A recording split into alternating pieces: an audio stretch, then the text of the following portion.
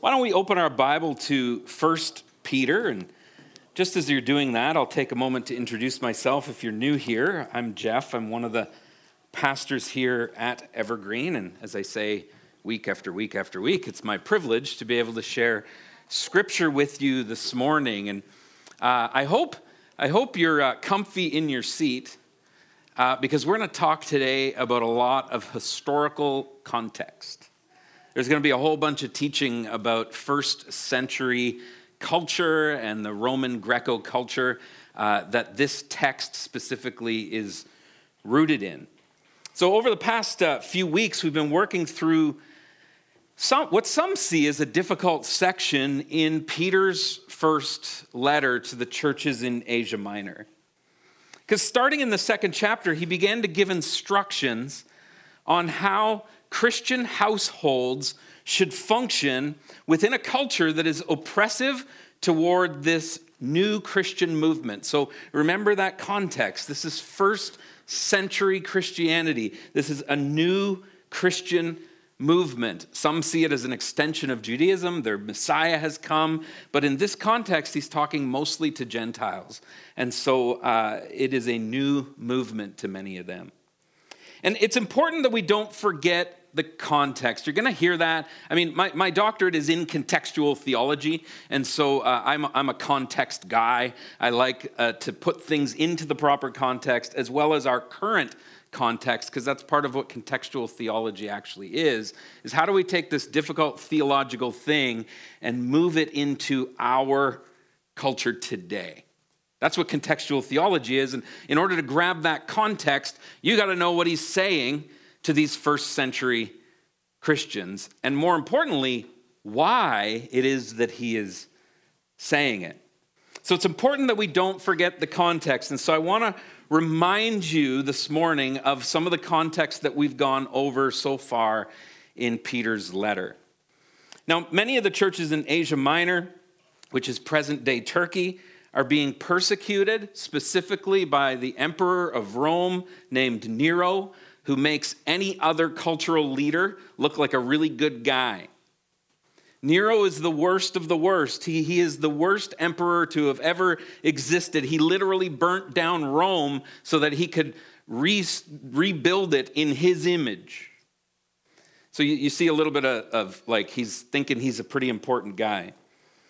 Now, essentially, the church at the time is trying to survive persecution because they've been called to live differently than the Roman world around them. And this call to live differently rubs the culture wrong and threatens those who don't believe. And so Peter is writing in this context to encourage them and give them instructions on how to navigate such an oppressive society as a believer, and more specifically, corporately, as the church. This is the context in which Peter navigates some of these difficult, now I want you to hear me, difficult first century issues. Difficult first century issues. So far, Peter has stressed that all Christians must find their identity in the hope that they found in Jesus. And this theme undergirds, which is a fancy word for kind of the overarching theme. It's what's sort of beneath the whole structure of this letter. It's what undergirds his letter, is about our identity in the hope that we've found in Christ. And we're going to see that saturated in today's passage as well. And then Peter establishes that when you find your true identity and worth in Christ, the way you live begins to change. And he calls us, or these Christians, to live their lives as set apart, or some of us will use the word holy, from the culture around them. However, navigating living within the culture, but living counterculturally, is actually incredibly tricky.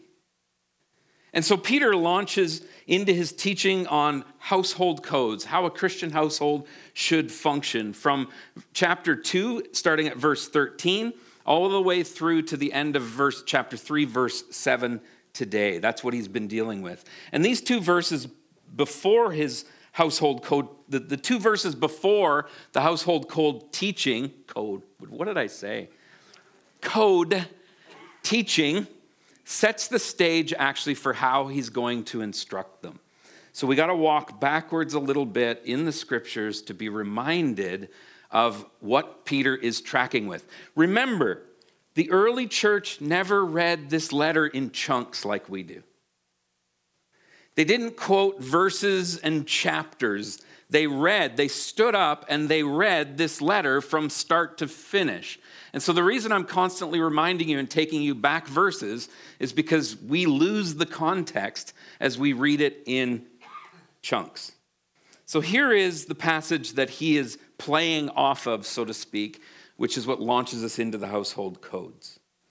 1 Peter chapter 2, verses 11 to 12, if you remember, he says this, "Dear friends, I warn you, as temporary residents and foreigners," so there's that identity piece, "to keep away from worldly desires that wage war against your very soul. Be careful," he says, "to live properly among your unbelieving neighbors. Then, even if they accuse you of doing wrong, they will see your honorable behavior and they will give honor to God when he judges the world." He told us what the overarching issue of what he's dealing with in this entire letter actually is in that passage. It's the issue of being accused of doing wrong that has gotten these Christians in hot water with the Roman pagan culture around them. So Peter says, how you live determines your witness within that culture. What I mean by witness, if you didn't grow up in the church, you're like, witness? What do you mean? Like I'm witnessing a crime? No, your witness is your ability to show Christ to others through how you live. And so he says how you live will determine that ability within this culture. Now, I want you to notice something here. And maybe you've caught it already in all of the different teachings, and maybe you haven't. But have you noticed that what Peter's main objective is here in his letter? So we've pushed the identity thing, but there's more that's driving why he's pressing into the identity piece.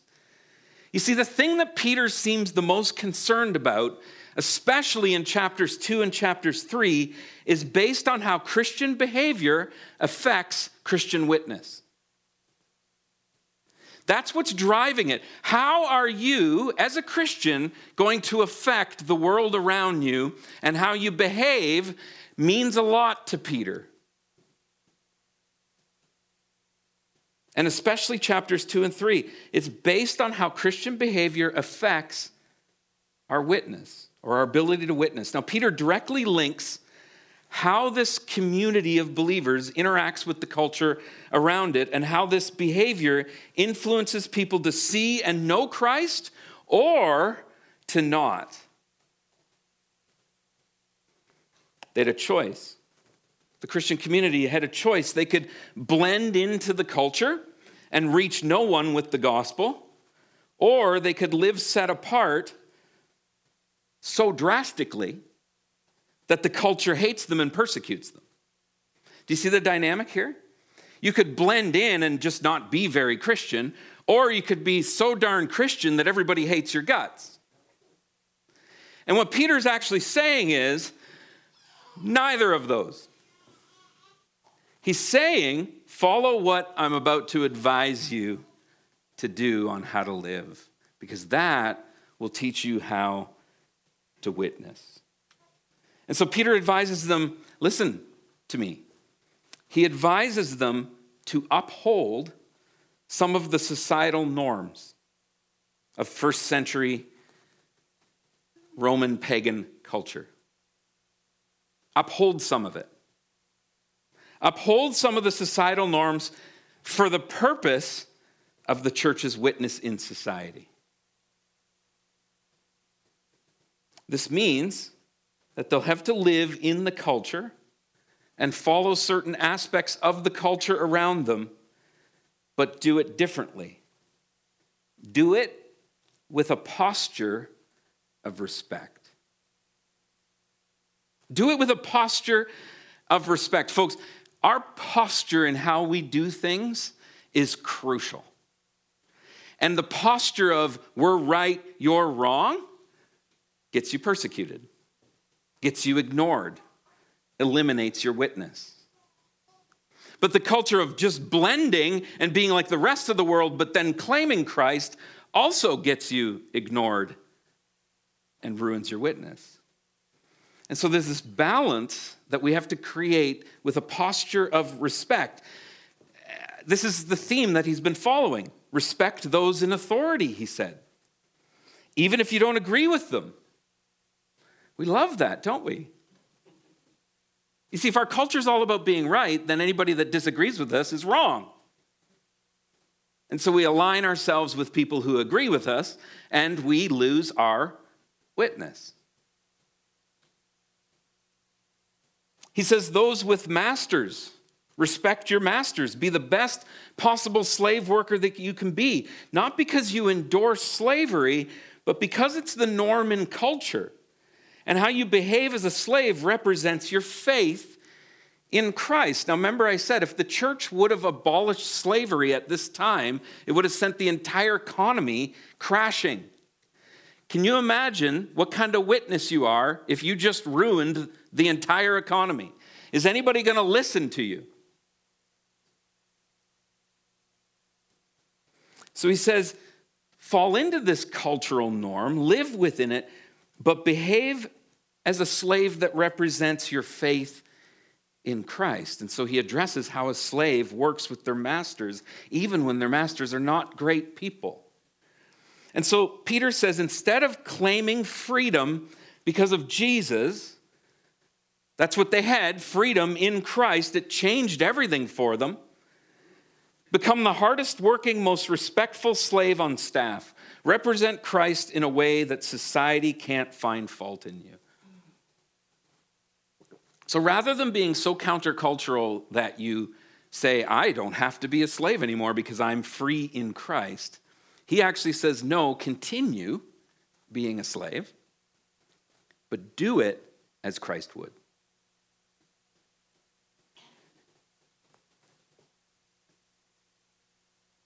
Now, as we've studied Peter's letter, we have to dig a lot into understanding the culture in the first century Greco-Roman world. This is one of the mistakes that we make when we work with Scripture. There's tons of resources for you to do it. You don't have to do all the seminary and studies that myself or other people have done in order to do it. You can just buy like the NIV historical Bible, where verse by verse walks you through and tells you all the historical content right there. Except you got to be willing to read it. There's a guy named Craig Keener. He was actually one of our keynote speakers at our study conference this year. He's the weird dude that I told you about a couple months ago that puts Vaseline on his eyebrows.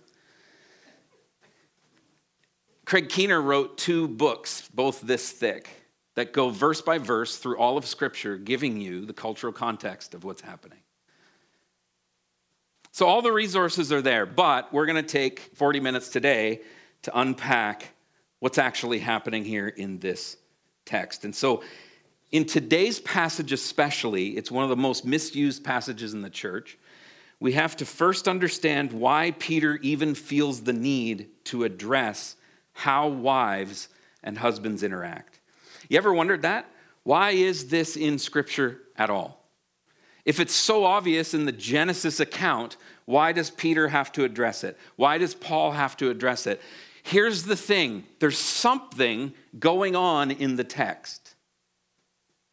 And our context will help us with that. So let's read the passage first. We'll read it all the way through, and I'll start to give you some historical background, and it might help bring some light into this awesome passage of Scripture. And we're gonna lead off with a great statement. In the same way, that connects it with the passages before, so slaves submitting, people submitting to authority. He says, in the same way, you wives, in the same way, you wives must accept the authority of your husbands. Now, some of your translations say must submit, right? How many men have said, the Bible says, honey, you must submit to me, that I'm the man of the household, I'm the authority figure. If we go all the way back to Genesis, it says that I was made first. In the same way, you wives must accept the authority of your husbands. Now listen very carefully to the text. Then, even if some, meaning husbands, refuse to obey the good news, it gives us something there. Your godly lives will speak to them without any words. It's about witness. They will be won over by observing your pure and reverent lives. Don't be concerned about outward beauty or fancy hairstyles, expensive jewelry, or beautiful clothes. How many people spent an hour getting ready for church this morning? Don't raise your hand. You should clothe yourselves instead with the beauty that comes from within. The unfading beauty of a gentle and quiet spirit, which is so precious to God. This is how the holy women of the old made themselves beautiful. They put their trust in God and accepted the authority of their husbands. For instance, Sarah obeyed her husband, Abraham, and called him her master. You are her daughters when you do what is right without fear of what your husband might do. Now, verse 7 makes a distinct shift, and I'll explain that shift a little later. But he then says, in the same way, that's interesting. He's talking about submitting, and now he says, in the same way, you husbands must give honor to your wives. Treat your wife with understanding as you live together. She may be weaker than you are, but she is your equal partner in God's gift of new life. Treat her as you should, so your prayers will not be hindered. Now, firstly, the phrase, in the same way, links the concept above with the verses above. That's important to understand. He's not shifting in his thought pattern here. And Peter has just challenged his readers to uphold societal norms for the sake of their witness. Respect authority. Be the best slave you can be while respecting your master, even if he's difficult. And most importantly, leave your case in the hands of God because he is the only one who judges fairly. That's verse 23 above. Leave your case to God because he is the only one who judges fairly. All these principles apply to how wives should live with their husbands. But notice the passage says that these husbands are refusing to obey the good news. Did you catch that? In other words, the context here, what Peter is dealing with in the first 6 verses, is writing to address wives who have become Christians with husbands who are not. Listen to what Craig Keener says regarding this verse. So I'll give you a little taste of what his IVP Background Bible commentary says just about verse 1. He says, in the same way, refers back to the passage on slaves. I'm glad he agrees with me. It's wonderful. Like Judaism and other non-Roman religions, Christianity spread faster among wives than husbands. Husbands had more to lose socially from conversion to an unpopular minority religion, which would be Christianity at this time. But wives were expected to obey their husbands. Now, listen. Wives were expected to obey their husbands in Greco-Roman antiquity. It's a Greco-Roman pagan cultural thing. And this obedience included allegiance to their husbands' religions, cults that forbade their participation in Roman religious rites, including prohibiting worship of a family's household gods, small g. We're talking pagan here.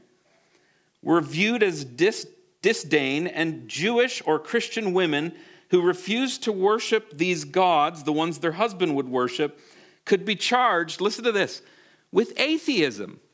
Did you know that the early Christians were considered atheists? Because they're in a pagan culture. And the Christians are denying those gods, and they saw that as atheism. And so this transition that a wife is making is considered moving into being an atheist. He says, thus by advice, Peter, listen to what he says. Peter seeks to reduce marital tensions and causes of hostility toward Christianity and Christians. Silence was considered a great virtue for women in antiquity. You see, in the first 6 verses, Peter is addressing wives who have husbands who have not accepted the Christian religion as their own. Peter wants to help with this tension because culturally it was a huge tension. That's his motive of writing about this. Now, it's important to understand, now please don't get angry at me, I'm just giving you Greco-Roman culture. It's important to understand that women in Greco-Roman culture had no rights. That's who Peter's writing to right now. That's what Craig Keener is addressing. These women in this culture had no rights. They had no voice in society, and especially no voice with their husbands. The man was the head of the household, and the women would be considered people with low standing in society. Remember last week how I talked about the different structures of society? And so women were seen as lowly people. They felt, now listen to this, again, don't shoot me. We're pacifists anyway, so no one brought a gun. They felt that women were too emotional. And therefore, because they're too emotional, they're not able to make wise decisions. And only men could keep their emotions in check and actually make wise decisions in order to run the household. Their wives were essentially like their slaves, there to serve certain purposes, predominantly within sexual nature. They were seen as property rather than partners like we would see them today. So it's absolutely crazy that Peter is telling Christian wives to accept the authority of their unsaved husbands. It's crazy. And that they were now seen, because the Christian church was now seeing them as free and equal. Remember Galatians chapter 3, Paul teaches this in verse 28. There's no longer Jew or Gentile, slave or free, male or female, for you are all one in Christ. There's this oneness that's happening in the Christian church. And Jesus invites everyone equally to the table of salvation. We're all one. This is how these women would have seen their freedom in Christ. And so it's crazy that Peter is advising them to accept their husband's authority. Because what was happening is they were coming home and saying, I'm not putting up with this. I don't have to live with this anymore. I'm free in Christ. But remember Peter's concern. You got to remember this as you're reading the text, that this Christian wife would be able to influence her unsaved husband, the text says, to be won over. How? Through watching how his wife lives her life with him. Would you like me to explain more? Because we could just go to prayer and be fine.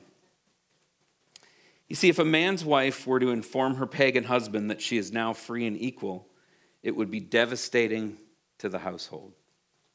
It would cause all kinds of social problems, and she would be considered an atheist and rebellious against her husband, and it would create persecution and cause all kinds of problems in the home, and her Christian witness would be gone. See, women had no influence over their husbands. She would have just been disciplined and ignored and lost Peter's main concern. This husband seeing Christ through this Christian woman. The only way for that to happen is through the wife respecting her husband's authority. Now listen to what it says. By living a pure and reverent life. This is an interesting statement that Peter continues to unpack. Most wives found their self-worth and their husband's eye by worrying about their outward appearance. Has culture changed? No. Steve said it. Wives would doll themselves up with fancy hairstyles, jewelry, and clothes. This was the normal way to get noticed by your husband. Now remember, women were considered sex objects. So give him what he wants and make sure you look good. But listen to what Peter says about this approach. In verses 3-4, he says, don't be concerned about the outward beauty of fancy hairstyles, expensive jewelry, or beautiful clothes. You should clothe yourself instead with the beauty that comes from within, the unfading beauty of a gentle and quiet spirit, which is so precious to God. Now, I want to address something. Many pastors in the past saw this passage as a command for women to live simple and not wear fancy clothes. And our denomination, as Mennonites, is extremely guilty of that. Where we read this saying that it's a command to not wear jewelry. It's a command to dress simply. It's a command to do these things that Peter says. That is totally reading this passage out of its context. Peter would look at you cross-eyed and go, what are you talking about? That's not what I'm saying.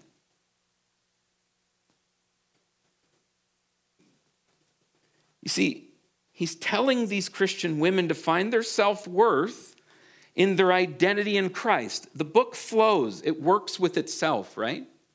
So if our interpretation moves outside of the flow of the book or outside of the nature of Jesus, we got to go back to the drawing board. What's he been focusing on? Our identity in Christ. And so he's saying to these ladies, don't find your identity in those things, not in material things, because this material beauty doesn't show Christ to your husband, because that's his main concern. It just drives the broken culture of the time. Instead, Peter says, find beauty in being gentle and have a quiet spirit. Now, that would insinuate that these dolled up ladies did not have that as their character. Folks, this is so countercultural. It isn't even funny what Peter is saying here. The best way to your husband's heart is not your physical beauty, because that's the norm of the day. It's your beauty within. It's your heart that will influence your unbelieving husband. And Craig Keener touched on that at the end of what I read you, didn't he? Not your clothes or rebelling against him. Let's read a little bit more from Mr. Keener.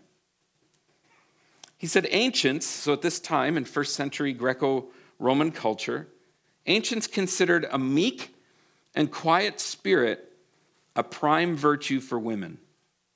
And many moralists advise this attitude instead of dressing in the latest fashions to attract men's attention, a vice commonly attributed to aristocratic women, but imitated by those who could afford to do so. So what was the poor woman to do? You see, the norm of society for women was to dress to be noticed, yet a meek and quiet spirit was actually what would attract the husband's attention. This is this thing about, are you going to blend and just be like the culture? Or are you going to live within the culture but be different?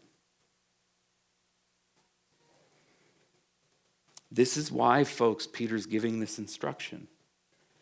The women will have more influence and be a better witness if they take a posture of accepting the authority of their husbands and live with a meek and quiet spirit.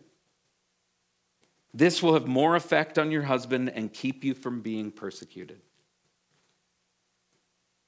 He says, trust God. Trust that he will guide you through your behaviors. Don't try to be noticed, Don't try to be noticed in the clothing and the fancy hairstyles and all that kind of stuff. Instead, be like Christ, and you'll be noticed more. Now, we need to bridge this cultural gap. Because how many people are like, okay, like I see some of this culture in our culture, but how do we do this?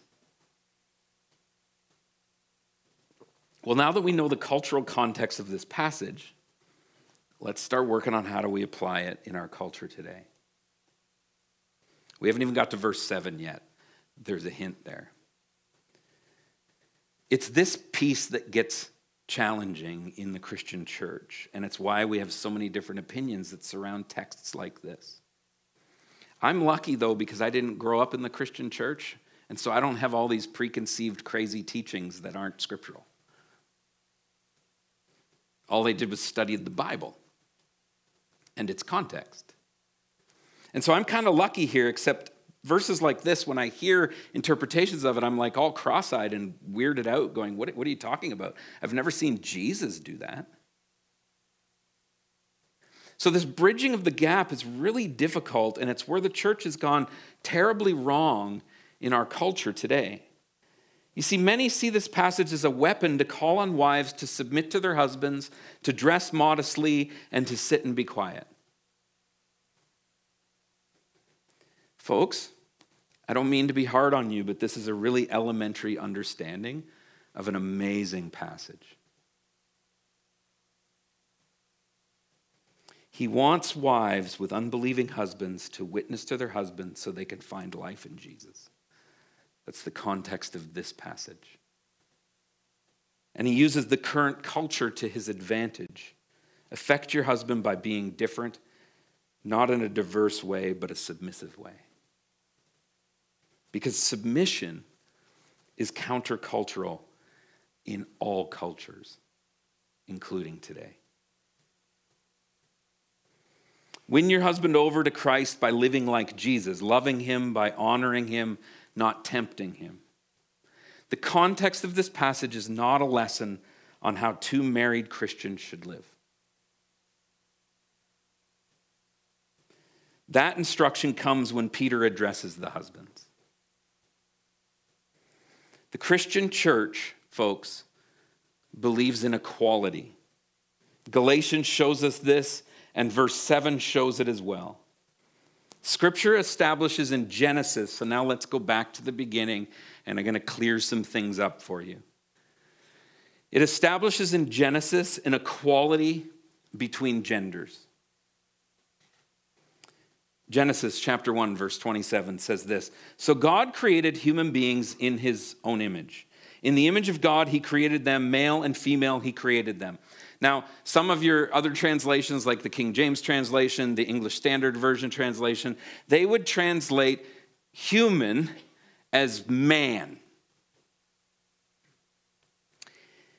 All human beings are created in the image of God, male and female. That's what the text says. But why do some of our versions translate it as man? The Hebrew word was Adam. Adam. But in the early Genesis text, Adam means humanity. It is not gender-based. It means all of humanity. You cannot translate that word as man.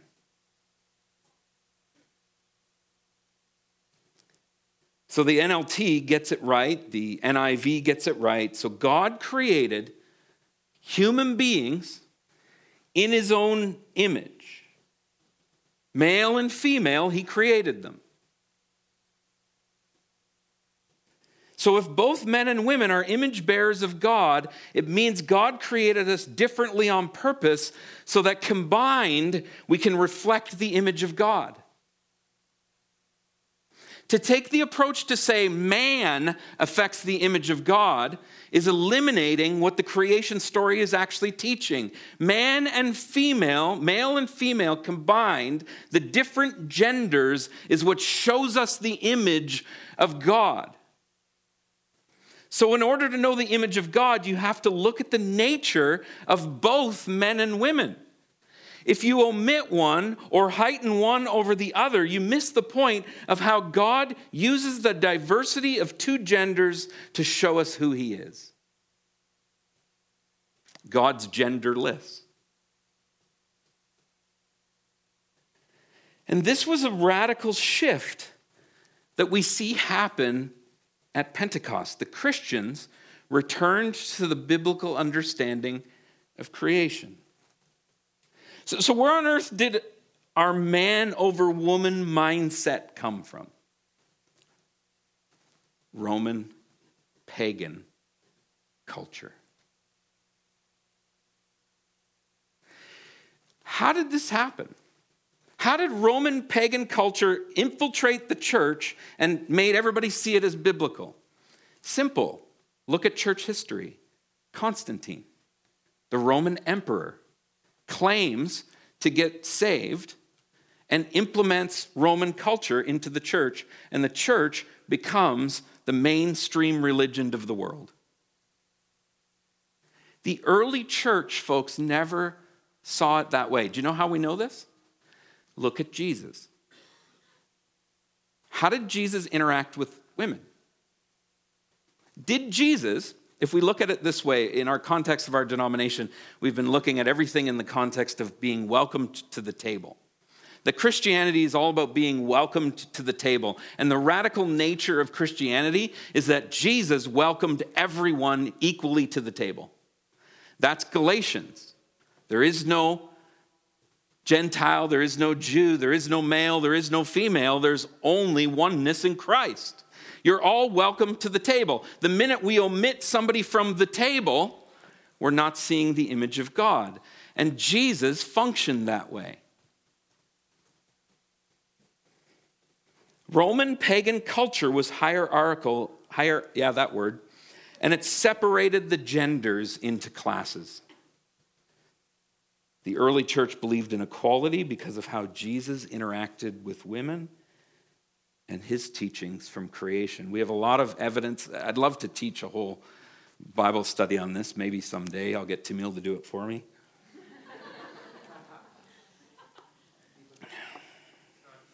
Of how Jesus looked at the Genesis account. It's very different than how we often teach it. The early church believed in equality because of how Jesus interacted with women. Just read the Gospels, you'll see it. It'll be glaring right in front of your eyes. It was later in church history that we readopted the pagan hierarchical culture again. So in today's culture, what Peter teaches still applies. The context of living a pure and reverent life in order to win someone over. The rest of the passage moves into our culture today where wives are seen or should be seen as equal to husbands. Where we're called to mutually submit to one another out of our love for Christ. I did a teaching on Paul's household codes in Ephesians chapter 5. You can go find that online. It's by far our most popular teaching, and it's the one I got the most emails from. Both positive and not positive. But it's interesting when I have colleagues that come and when the Reformed camp of Christianity comes and argues with me. Because the non-Reformed doesn't argue about this. It's just the Reformed camp. And it's interesting because I say, like, you quote culture in all your different ways of interpreting Scripture until we get to this one, and then you leave culture out of it. How? How? There's a way that we do hermeneutics. It's called a redemptive movement hermeneutic. It's what our denomination would actually use. There's a guy named Bill Webb. He's a professor at Tyndale Seminary. He used to be a professor at Heritage Seminary, which is a staunch Baptist school, and they fired him because of this book. And the book is called, I think it's called Sex, Slaves, and Homosexuals, or Sex, Women, Slaves, and Homosexuals, something along those. And he talks about how culture redemptively moves as we work through Bible interpretation. In other words, how do we take this context and redemptively, through the lens of redemption, the cross, and how do we move it into our cultural context today? Well, Peter does that for us, actually, in this text. Because in verse 7, he's addressing what a Christian household should actually look like. He's doing it specifically through husbands. But this is now, he's going from addressing a wife who is saved, a husband who is not, to two Christians married with one another. He says, in the same way, there it is, you husbands must give honor to your wives, treat your wife with understanding as you live together. She may be weaker than you, but she is your equal partner in God's gift of new life. Treat her as you should, so your prayers will not be hindered. The minute you don't treat each other as equal in Christ, your prayers will be hindered. This gives us an image of how Christian marriage functions. Peter shifts in his teachings distinctly here. Now, the weaker statement, okay, we can get upset about that, and I know that there is cultural things, but all he's simply saying is he's pointing out at dealing with the difference in physical stature. Now, I've met some of the MMA women fighters, and they would smoke my butt. Like, I get that, and so this doesn't always work. But contextually, that's all he's talking about. Is in our culture, man is stronger than woman, physically meaning they're naturally stronger than women, but it doesn't make men superior. Men aren't supposed to use that strength. They're supposed to use equality. And Peter says that we're equal partners in a Christian context, which is very countercultural to pagan Roman culture. So how do we apply this today? How do we do this? It's simple. Live like Jesus. Follow his example. Peter's said all of this already, hasn't he? Watch how you live and how you treat one another. Don't lose your witness. You see, Jesus brought women into the inner circle because he saw them as equal in God's image. In order to fully see God, you have to look at both genders. And in Christian relationships, mutually submitting to one another out of reverence for Christ, the scriptures say. Live in a way that affects your partner and helps them to see Jesus through you. Folks, that's part of my testimony. When I met Carrie, I was not a Christian. And to be quite frank, her friends said, get away from this crazy guy. Fair enough, I get it. And she didn't date me right away. She put up boundaries. She did all of the right things as a good Christian girl. But you want to know what actually affected me the most about Carrie? Was the one time that I got to go into her room. She was living with a family friend, and I know, like, woo, like a boyfriend in the room. I wasn't her boyfriend at this point. We were just friends. I was trying desperately to be her boyfriend, but she wouldn't have that, which was very odd to me.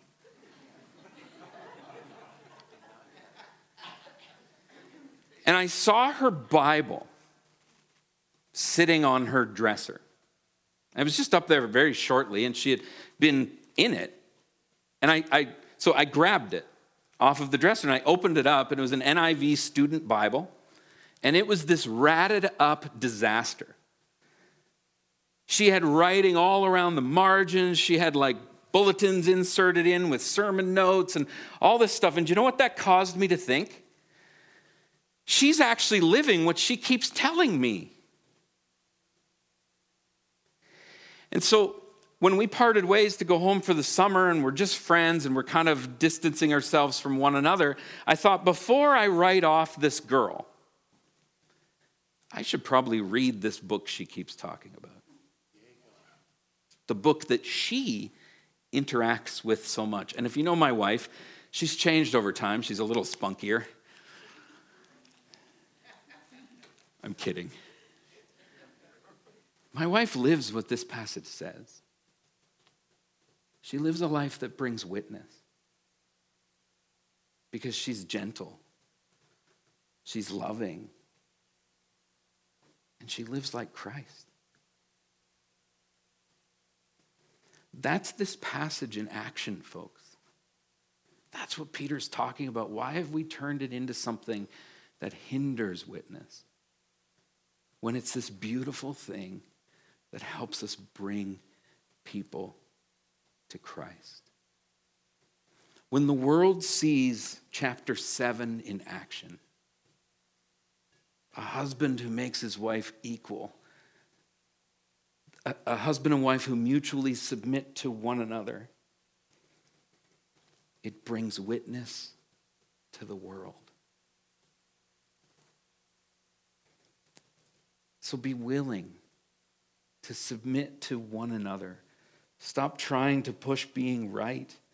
Instead, do life together and let Jesus lead your decisions as we place our trust in him. There's no place for anyone to be above anyone if you believe that Christ is our example. Instead, make sure you're living a life that witnesses Jesus to others. And we're going to have to play this balancing act of what we rebel against and what we just live into. But the overarching theme of the gospel is to share the good news with the world. And we have missed that thrust in Scripture. As we turn to reflecting on the cross this morning through communion, the worship team can join me. Ask yourself this: is my life witnessing Jesus to the world? Is my relationship with my spouse witnessing Jesus to the world?